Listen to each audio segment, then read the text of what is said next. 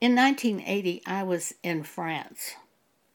As I sat there on the park bench, I watched people pass by me and I heard them talking, and I saw the little river and the trees and the pretty things, and I heard them talk, and I just felt so peaceful. It was so peaceful. And then I realized later it was peaceful because I couldn't understand what the humans were saying. If I had understood what they were saying, it wouldn't have been peaceful. Living on this earth, we seek righteousness, and we sometimes even try to make this earth righteous. But the truth is told us by the Apostle Peter. This heaven and earth will pass away. In the day of the Lord, it will be burned up by fire. 2 Peter chapter 3.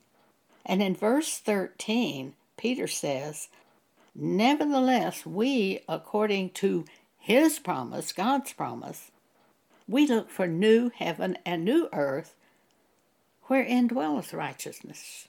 We won't make this earth righteous. We can't make this earth righteous. It'll be the new heaven and the new earth, wherein dwelleth righteousness, for only the righteous people will be there.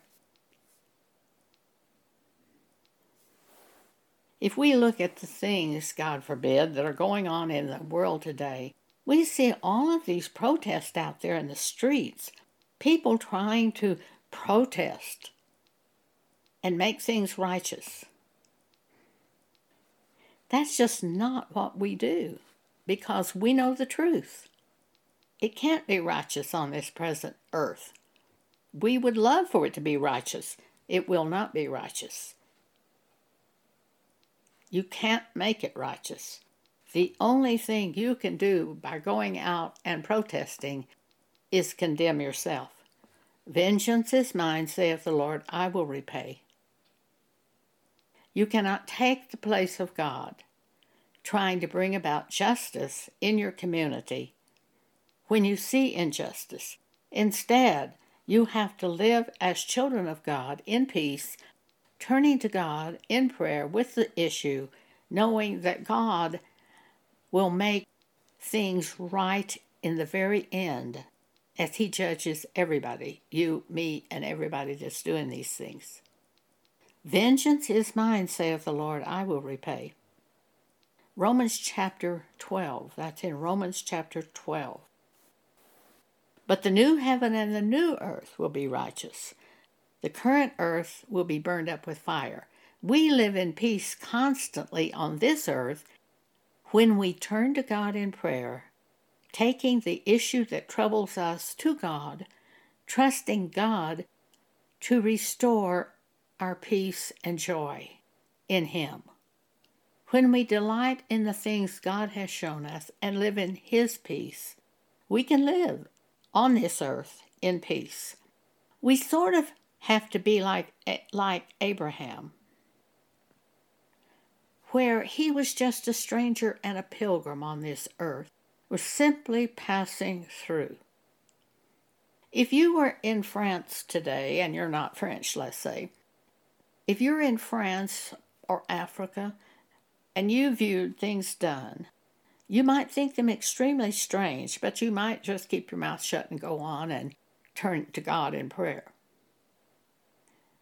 But if you joined in and tried to get everybody to correct everything, you're going to be living in turmoil. We can't afford that in the end times. Therefore, we have to take everything to God in prayer instead of trying to make it righteous. You can't make it righteous in the churches. You'll just be troubled constantly in the churches where they speak doctrine that's not of Christ. You can try taking it to the pastor. I've done that many, many times in the past. And then finally God showed me it was Antichrist in the churches. Antichrist will not repent. He will teach things opposite to Christ because he's Antichrist. But you, not being Antichrist, will be troubled by it. There's only one way to deal with this. Get out of it. And live in peace with God and with, if you can find another person who follows God and shows you they follow God, and they depend on God to give them solutions and tell them what to do, you can live in peace with that person. But many who are in churches, they don't do that. They want to tell you all their troubles. They want to make you into God. They want to dump everything on you. Now, you know what I'm talking about. Some of you go through this and are going through it right now. Don't participate with them. They're trying to turn you into their God. Tell them to turn to God and then leave them. Don't try to teach them anymore. Just get away from them. Live with those people who show you and demonstrate to you that they take problems to God and they tell you the solution that God has given them for the problem, and then you rejoice in the solution because the two of you are one spirit when that's the case. I don't believe you can live in peace on this earth and vote for men as President of the United States, because you're going to be turned against one side and for the other side. And you don't know what these people are doing in private. How did they ever get to be nominated in the first place? You don't know those things. So you have to depend not on governments of men, but on God. You have to be like Abraham. The king of Sodom came to Abraham and said, take the goods. You can have the goods from the war. Take the goods and follow me. And Abraham said, I won't take from a thread to a shoe latchet from you, lest you would say, I have made Abram rich. He wanted his blessing to be from God, not from men. I see people all the time. If I turn on the television, I see them wanting governments of men to be their salvation, to give them things, to give them food, to give them clothing. That's God's role. We as Christians want our blessings to come from God. And as long as we turn to God and depend on Him, they will. We won't be like this world. We won't be trusting in governments of men to give us subsidies and give us free food. Because God sees that we're taken care of and have food and provision because we're following Him. Now, you can't live in the way of debt. That's the way of the world. You can't live in debt to get things. You have to recognize that you want your provision to be from God. And you live within your means or below your means to pay.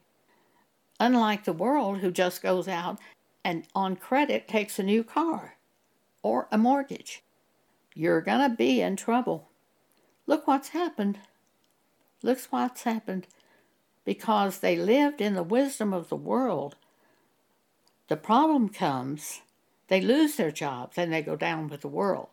That will not happen to you when you're following God. Because you're not going to be living like the way of the world. So you better really think about how you're living.